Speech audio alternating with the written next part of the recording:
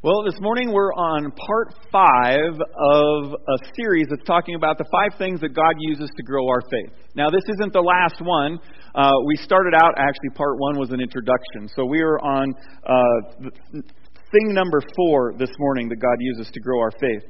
And this is a series, again, that was produced by Andy Stanley for North Point Church back in 2009, and we're adapting it for our use here and using his material for our Sunday or our Bible study groups that meet during the week.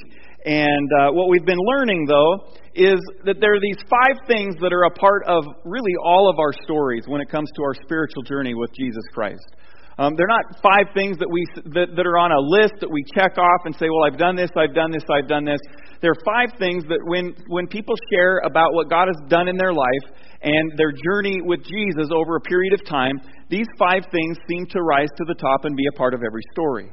Those 5 things are starting off with practical teaching, practical biblical teaching. At some point in all of our lives, there has been some practical biblical teaching that we have heard, whether on a Sunday morning or in a Bible study or on a radio, where God has used that in our life to increase our trust in Him, to grow our faith in Him. The second thing is providential relationships.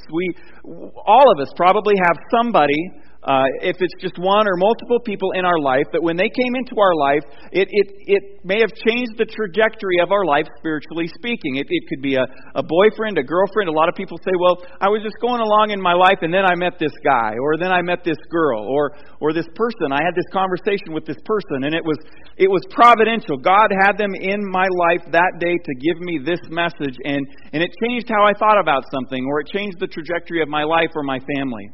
And the third thing is personal disciplines, which we talked about last week. Things that we do in our life, and of all of the 5, this is one of those where there is a big action on our part.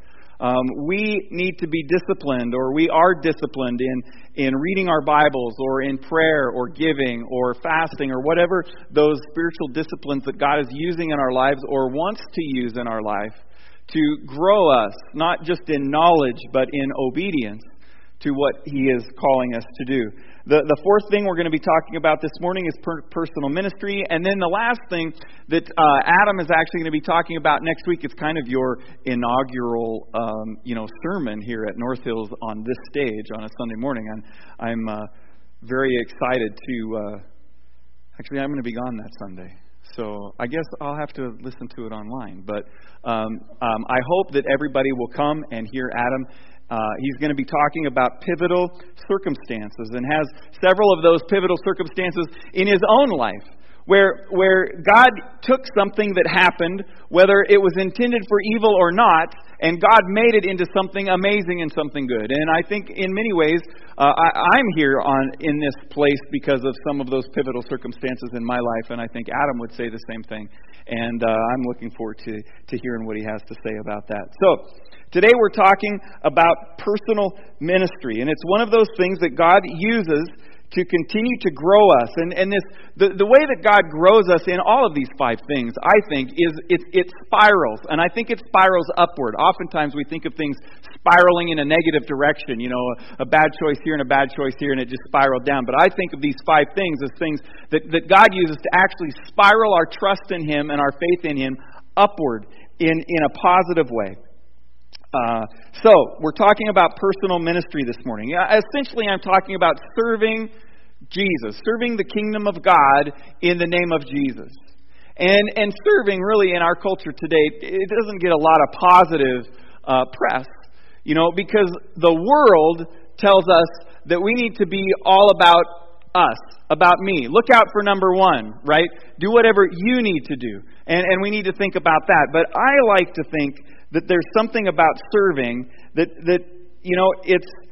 it's just good. It makes me feel good.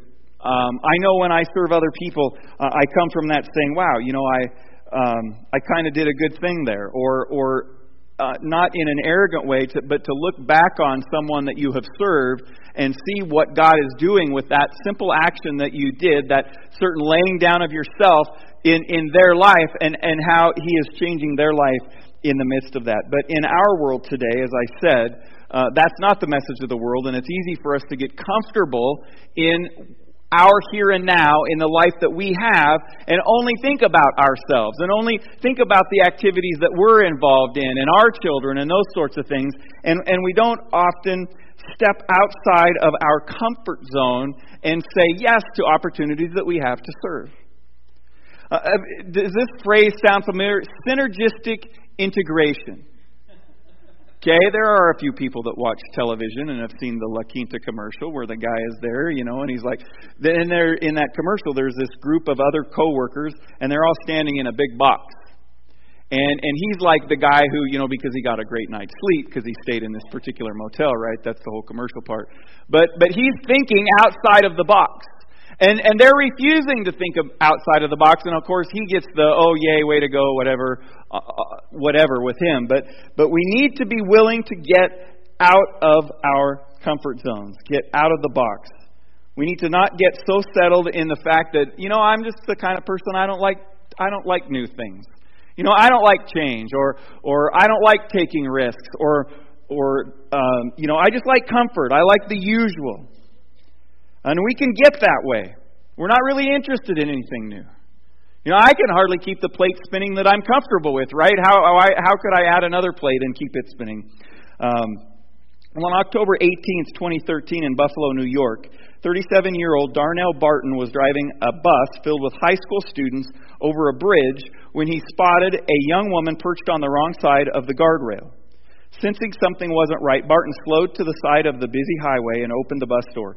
From his seat behind the steering wheel, the driver called to the woman, asking her if she was okay.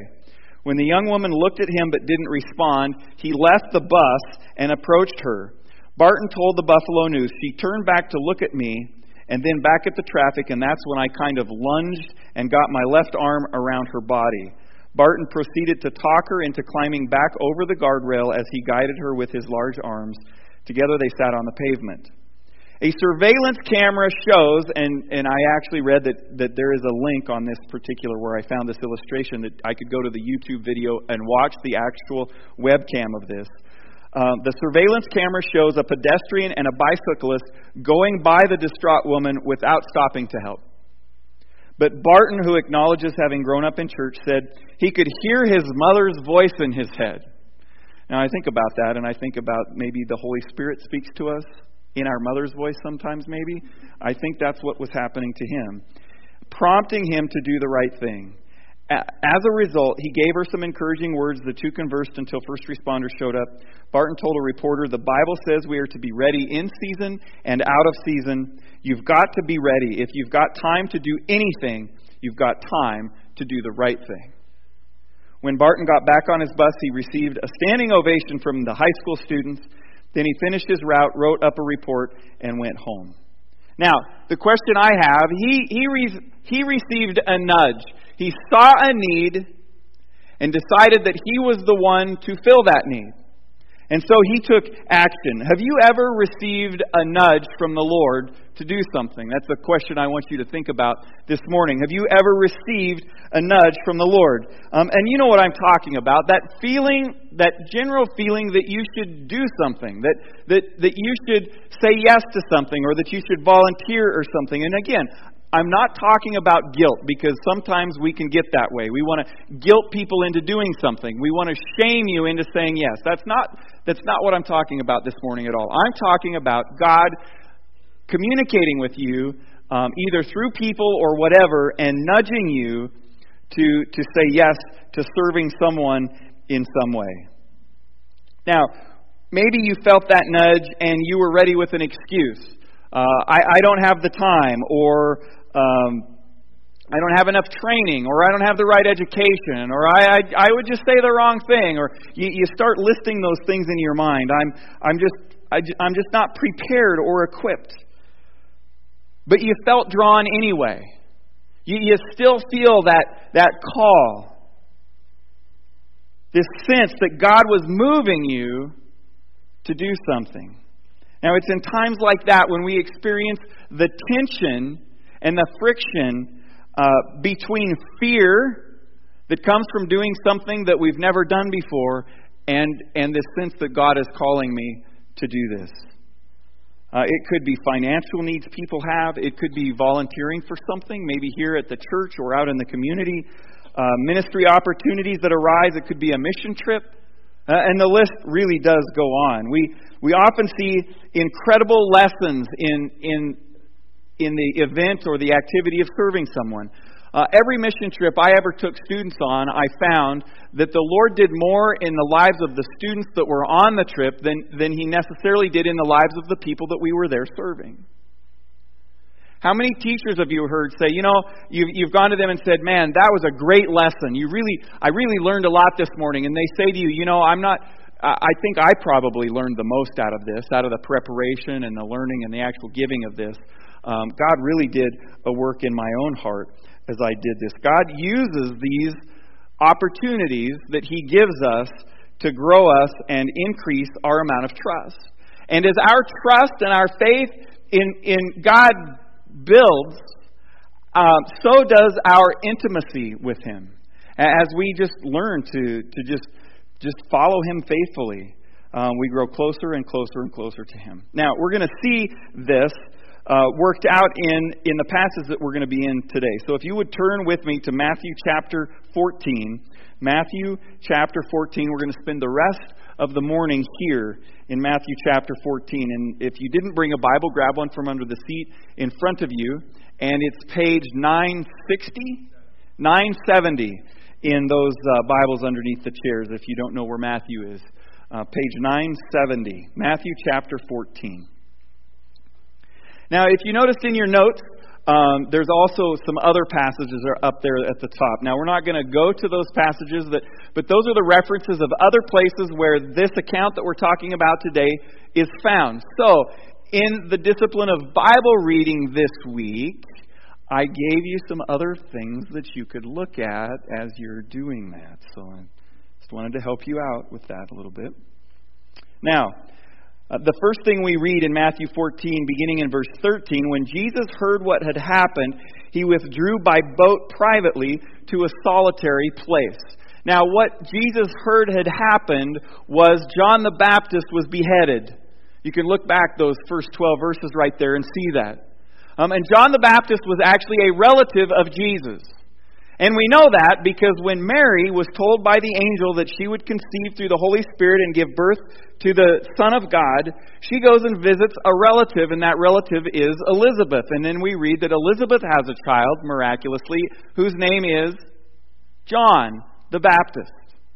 So John the Baptist is a relative of Jesus, and Jesus hears that he has been killed. John had used the king and his wife, who was actually his sister, as a sermon illustration one too many times. They were sick of it. They threw John the Baptist in jail, and then eventually, through some other circumstances, John is beheaded. So, here we have Jesus just hearing that this has happened. He withdraws by boat privately to a solitary place. Now, hearing of this, it says, the crowds followed him on foot from the town. So the towns hear that Jesus is leaving. All of the people that were gathered there that he was ministering to, Jesus gets in a boat. He rows across, or however he gets across. Maybe somebody else was sailing the small boat for him. He goes across the lake to the other side, and then the length of time it takes him to get from this side to that side, the people all walk around the lake and obviously gather other numbers. And it says in verse 14, when Jesus landed and saw a large crowd, he had compassion on them and healed their sick. So he gets across the lake to this place where he's going to be alone, and there's this enormous crowd there, and you know, it's not like he could get away from them, right? Because I'm thinking, well, just row to another place. Well, they're just going to follow him around, right, as they see him coming across in the water. So there they are. And Jesus, being the compassionate, loving God that he is, he has compassion on them and he heals their sick. Now, this is kind of frustrating because it's like, look, people, give this guy a break, right? He's mourning the loss of a relative, but all you can think about is yourself. It's all about the people. But Jesus ministers to them anyway because he has a heart for them. And then we know that he does this for the rest of the day, because as we continue in verse 15, it says, As evening approached, the disciples came to Jesus and said, This is a remote place. Of course it's remote. Jesus was going there to be alone, right? He was going to a solitary place, and it's already getting late. Send the crowds away so they can go to the villages and buy themselves some food. So, it's been a long day. Jesus has had devastating news. He gets across the lake. There's these people. He's been ministering to them, healing their sick, interacting with them all day long. And now it's starting to get late. And everybody's been there, presumably, for at least half the day. Probably for 8 or 9 hours at this point. And they're hungry. The people are hungry. I'm guessing the disciples are hungry. And they're like, look, Jesus, we got a plan. It's getting late. Let's send all the people home or to the towns where they can find food. Okay, sounds like a reasonable plan to me. Might be something that I might think of to have them done, to have them do. But Jesus has something else in mind. Jesus is going to teach something here. Jesus is going to do some faith stretching in the lives of the disciples. Those who he's on this, if you want to think about it this way, a mission trip with. Okay, they're with him. Now, we're going to see that the majority of the faith stretching occurs in the lives of the disciples, not necessarily the people that they're serving. But that's just kind of a side note. Okay, Jesus replies to these guys when they come and they say, let's send the villagers out so that these people to the villages and they can buy themselves some food. And then in verse 16, Jesus replies, they do not need to go away. You give them something to eat. Now, again, put yourself in the place of the disciples. They're in the middle of nowhere. Okay? They're in, I can't even say Albin, Wyoming, because there's actually a cafe there. They're in the most remote place you can think of in Wyoming, kind of. There's what? Meriden. Okay, I'll give you that. Meriden. It has a zip code, and there's Garrett Yoder has you can get something to eat there. You can't where these people are. And Jesus looks at the disciples and says, you give them something to eat. Now, what would happen in your mind if Jesus said that to you? I know what would happen in mine. Well, I don't have anything to give them to eat. Right? What do you want us to do? And so I don't know if they took time to do this. I don't know how it happens, and I'm sure it's explained in one of the other accounts. Essentially, they find 5 loaves of bread and 2 fish, verse 17. Okay, they have 5 loaves and 2 fish, and still they're thinking to themselves, because at the end of this account we see that when they count all the people that were there were 5,000 men, not including women and children. So there's more than the population of Torrington on this hillside that Jesus has been ministering to, and what the disciples have to feed them with is 5 loaves of bread and 2 fish. And I would be thinking to myself, there ain't no way. There's no way we can do this, because we don't have the stuff. We don't have the tools. And how often do we, when we get into a situation where we feel God is calling us to something, instead of maybe looking at the power that He has, we look at the inadequacies that we can come up with on our own. Maybe you've done this. You've Sarah and I have. You make a list and you say, okay, to do this or not to do this, and you have a pro side and you have a con side, and you start writing down. Okay, pros of me doing this are this, and this, and the cons are this. Oh, let me get another piece of paper. This, and essentially it turns into excuses, right? I can't do this, I won't do this, I don't have time to do this, we don't have the resources to do this, etc., etc., etc. And the one thing that should be, if it's not, but should be in the pro column is that I serve an all-powerful God. Now, that should trump everything else. If He's the one that's saying, that's nudging you to do this, that should trump all other things. But in the case of the disciples, they're just being realistic about this. There's no way. We have here only 5 loaves of bread and 2 fish. And I think maybe they thought Jesus was going to say, you know what, you're right. Or maybe they thought, oh, well, here we go, right? What's He going to do? And so this tension is building in them. Where is this food going to come from? But here's the thing. They do have something. Okay, let's put ourselves in this position, in our circumstance here. You do have something. We do have something to offer. We all of us in here, just in a personal way, we've all been given gifts. We all have talents. We all have skills. We have something.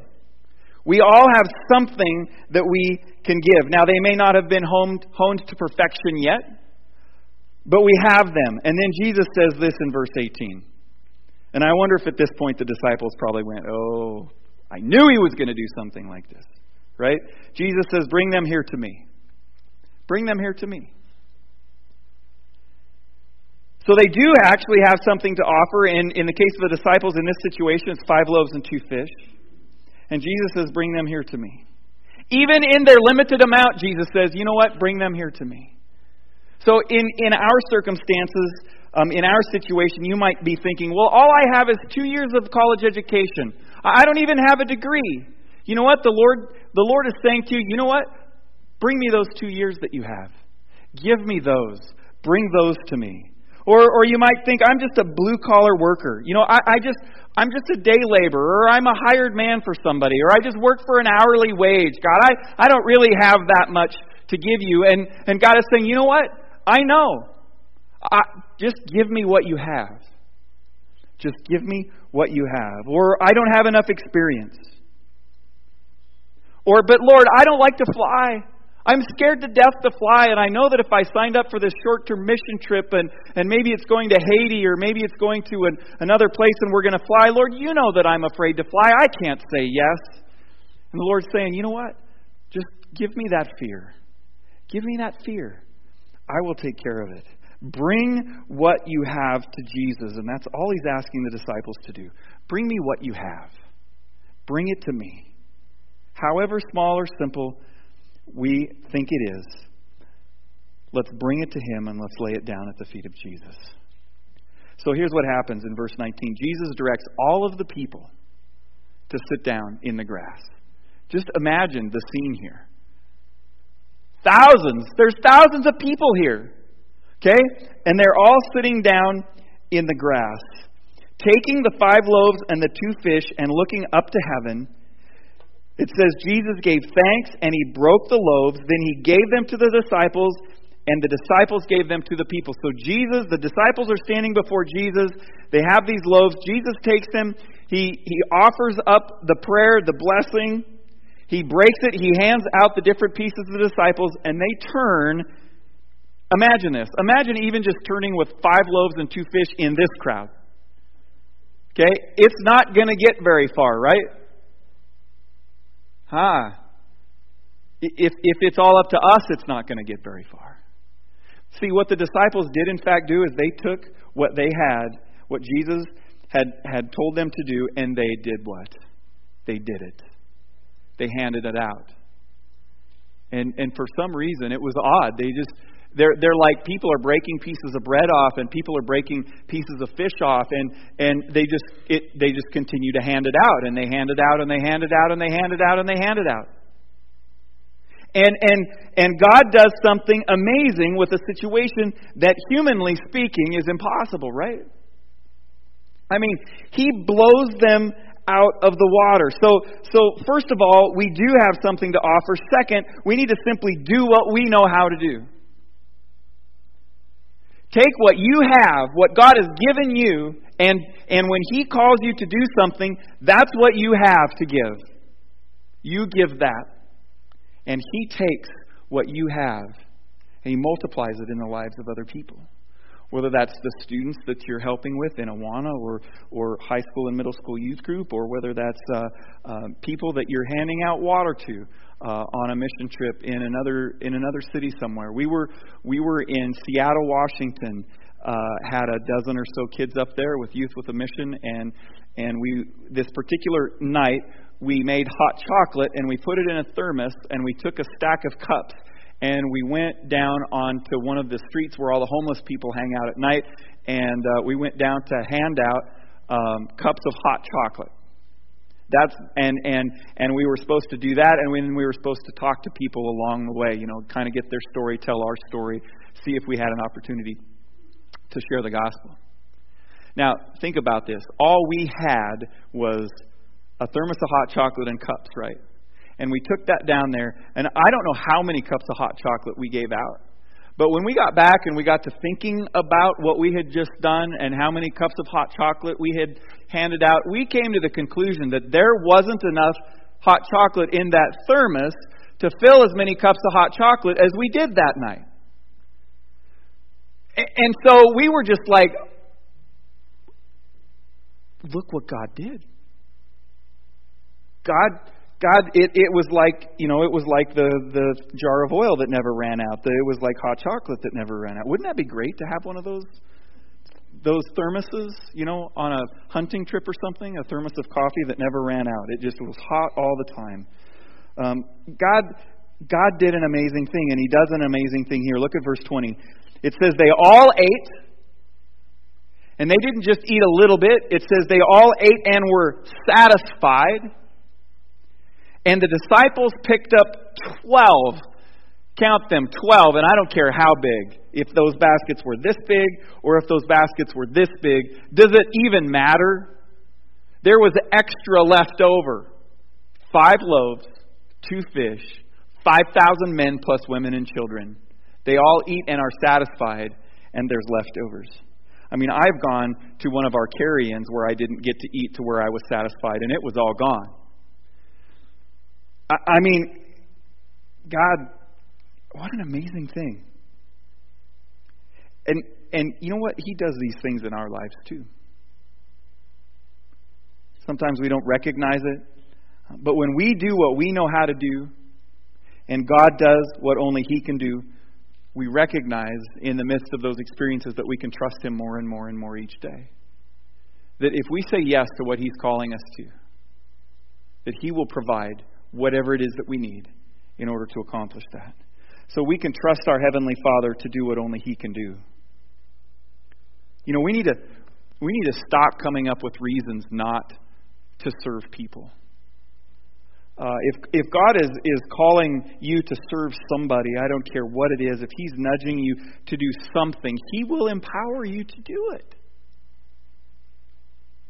He will give you the strength that you need. He will give you the gentle spirit or the forgiveness or whatever it is that you need. He will empower that. He will empower what it is that you have to give to accomplish what He wants. So this is lesson number 1 for the disciples. This is like miracles or trust 101 here that they just experienced. I mean, can you imagine those guys after gathering up the baskets and they're all standing around with each other going, where did this come from? Right? Next time when Jesus says feed them, we just got to find a little bit of stuff. And we know that we can trust Him, that if He tells us to do this, again, if He tells us to do this, He is going to empower it. And that's exactly what He did with the disciples. Now, the story goes on. It doesn't stop there. Verse 22. Immediately, it says, Jesus made the disciples get into the boat. Okay, it's the boat that He came across in. Now He's like, all right, you guys get into this boat and go back across. So they're actually kind of returning to where they came from. Okay, He says, you guys go on ahead of me and I'm going to dismiss the crowd. Now, I wonder if they're not wondering at this point, so why is Jesus not coming with us?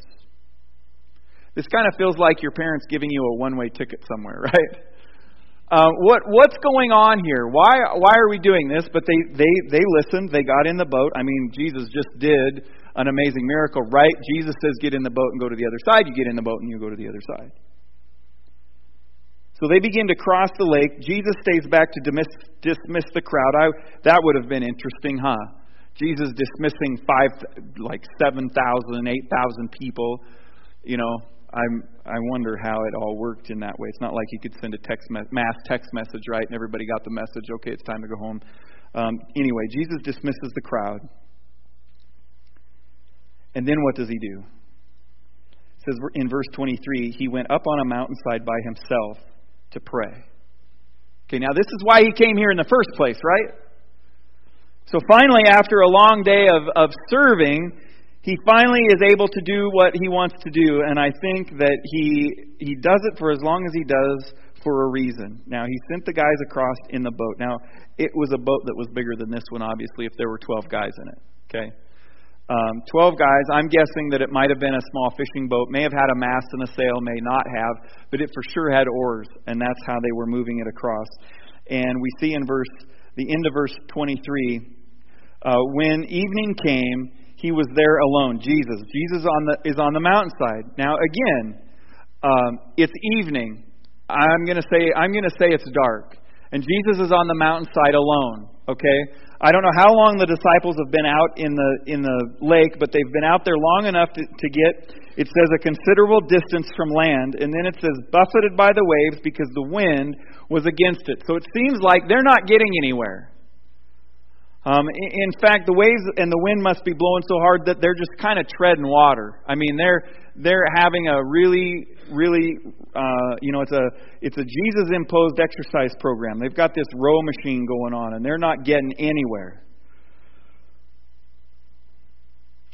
Now, it says finally in verse 25, during the fourth watch of the night, Jesus went out to them walking on the lake. So Jesus doesn't go out to them until the fourth watch of the night, which is about 3 o'clock in the morning. So Jesus is on the mountainside, knows that these guys are out there, knows that they're struggling against the wind. Okay? He leaves them there. He is doing his thing. And it's not because he just doesn't remember that they're out there. He knows exactly what's going on. During the fourth watch of the night, Jesus went out to them, walking on the lake. And I wonder if he wasn't asking himself the question, I wonder if their faith is growing. I wonder if they learned anything earlier today by what they saw me do. And he's going to find out.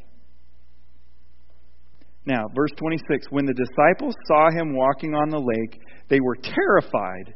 It's a ghost, they said, and they cried out in fear. But Jesus immediately said to them, take courage, it is I, don't be afraid. So I want you to get the picture here, right?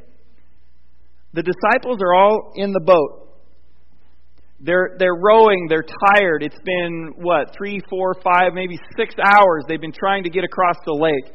They're tired, the wind is blowing, and one of them looks over and sees this person walking on the water. What would you do if you actually saw somebody walking on the water? Would you be terrified? Me too. Yeah, I'd freak out. I would do the same thing that they did. I would cry out in terror. I don't know if I'd yell it's a ghost, but I would be trying to find some description of why I'm seeing this. But it says Jesus, he didn't pull the old, ha, you didn't know it was me. No, he told them right away, take courage, it is I, don't be afraid. You don't need to be afraid. Okay, don't fear. And here's where it gets interesting. And Peter says something that's absolutely crazy, and I can't imagine the disciples around him were going, what are you talking about? Because Peter says in verse 28, Lord, if it's you, tell me to come to you on the water. Lord, if it's you, and I sure hope that it is, right? If it's you, tell me to come to you on the water. I wonder why Peter did that. Would that be the first thing that came to your mind? Remember the earlier part of the day, right? Peter just saw Jesus do something amazing. He took what the disciples had and he fed the people. Now, Peter, all Peter can do at this point is do what Peter can do. Okay? Jesus can do the impossible. He's walking on the water. And Peter says, and Peter didn't just jump out in the water and expect to walk on water, did he? No, Peter is actually pretty smart about this. He says, Lord, if it's you, tell me to come to you on the water. What he's saying is, Lord, if you ask me to walk on water, I know I can because it's you asking me to do it. I will get down out of this boat and I will walk to you on this water if you tell me to do it. If you're nudging me to do this, Jesus, I will do it. And what's Jesus' answer? Come, he said. So then Peter got down. Peter did what only Peter could do. He put his foot over the edge of the boat. It says he got down. So I'm wondering if maybe it wasn't a fair, maybe there was a ladder or something and he climbed. He's climbing down. And I can imagine, what would you be thinking? Sure, he's being positive about this, but, it's like, is this, can I do this? But he steps down and he steps on to the water and it says he began to walk. He says he walked on the water. If you ever hear anybody say that Jesus was the only one to ever walk on water, they're wrong. They're wrong. Peter did. And why did Peter walk on water? Because Jesus told him to come. Jesus said, come. He did it. And I'm telling you, we can too. We can get out of the boat. If Jesus is calling you to get out of the boat, whatever boat that is, it's your comfort, it's to get involved in something and you're just afraid of it and you don't think you have enough skills or you don't have what you think are what you need to do whatever it is that you feel him nudging you to do. We need to take a lesson from what he's teaching us today, and we just need to do what we can do and trust that God's going to do the rest.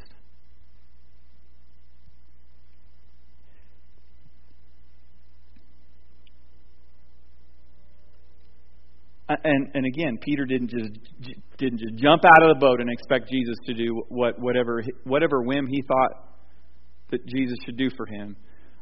It was a come. It was come to me, and Peter did that. So the question I have for us this morning is, what nudge are you receiving from the Lord? What nudge has he been giving you? Maybe it's been weeks, maybe it's just been today, maybe it's been months. You've felt this call or this draw or this extreme passion to do something, but you've been afraid of taking the risk. What could it be that God is calling you to do that all you have to do is give what you have, and he will take that and he will do what he wants to with it. Is it serving in one of the ministries here at the church? Is it a missions trip nudge? Is it an Awana nudge? Is there a family that God is calling you to help in a specific and maybe a quiet or a secret way? We need to stop looking for reasons not to do things. And we need to start trusting in our Heavenly Father to do what only he can do. Now, we're going to make mistakes. Don't think that it's just, Peter walked on water, for crying out loud, and look what happened. Look what happened to him. Verse 30. But when he saw the wind, he was afraid and he began to sink. Peter took his eyes off of Jesus and he got to thinking, wouldn't you?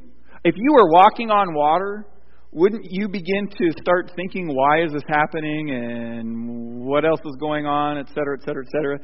That's what happens to Peter. And he begins to sink and he cries out, Lord, save me. And the beauty of this for us this morning is that Jesus doesn't say, well, have a nice swim back to the shore, Peter. Too bad you sunk, right? If you'd only had enough faith in me, you'd have made it to me and you'd have been okay. But instead, you lacked faith and you drowned. No, that's not what Jesus did. Immediately, it says, verse 31, Jesus reached out his hand and he caught him. Now, yes, there's truth to this situation. You of little faith, he said. Why did you doubt? You didn't have to doubt. You just saw me feed more than 5,000 people. You saw me do the impossible. You saw me here in the last 30 seconds do the impossible. You don't need to doubt. But Peter did, and we will. But when he did, Jesus reached out and he said, you know what? I'm here for you. And when they climbed into the boat, the wind died down.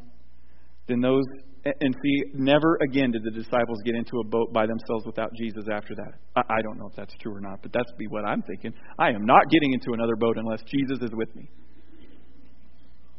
Then those who were in the boat worshipped him, saying, truly you are the Son of God.